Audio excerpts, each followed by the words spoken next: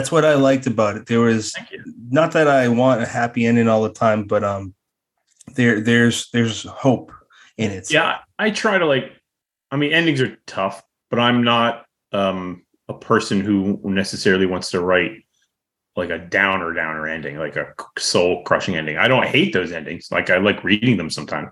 Some, Paul Tremblay's books are, they're like, you get to the end and you're like, I have killed you. You are dead now. I've taken your heart and stepped on it.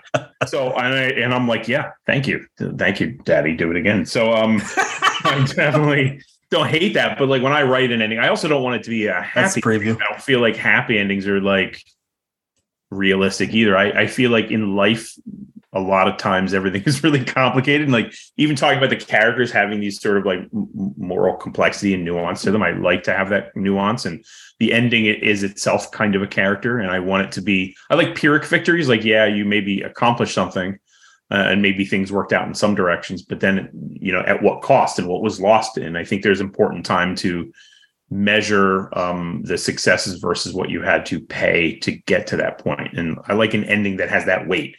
Can't just be a frictionless joy fest. Like we did it. Like high fives, everybody. High fives all around. Like we, there's got to be that and like in Survivor, if you watch Survivor, it's always like we're lighting the torches of the people we voted off the island. It's like we got to see, what the cost was at the end.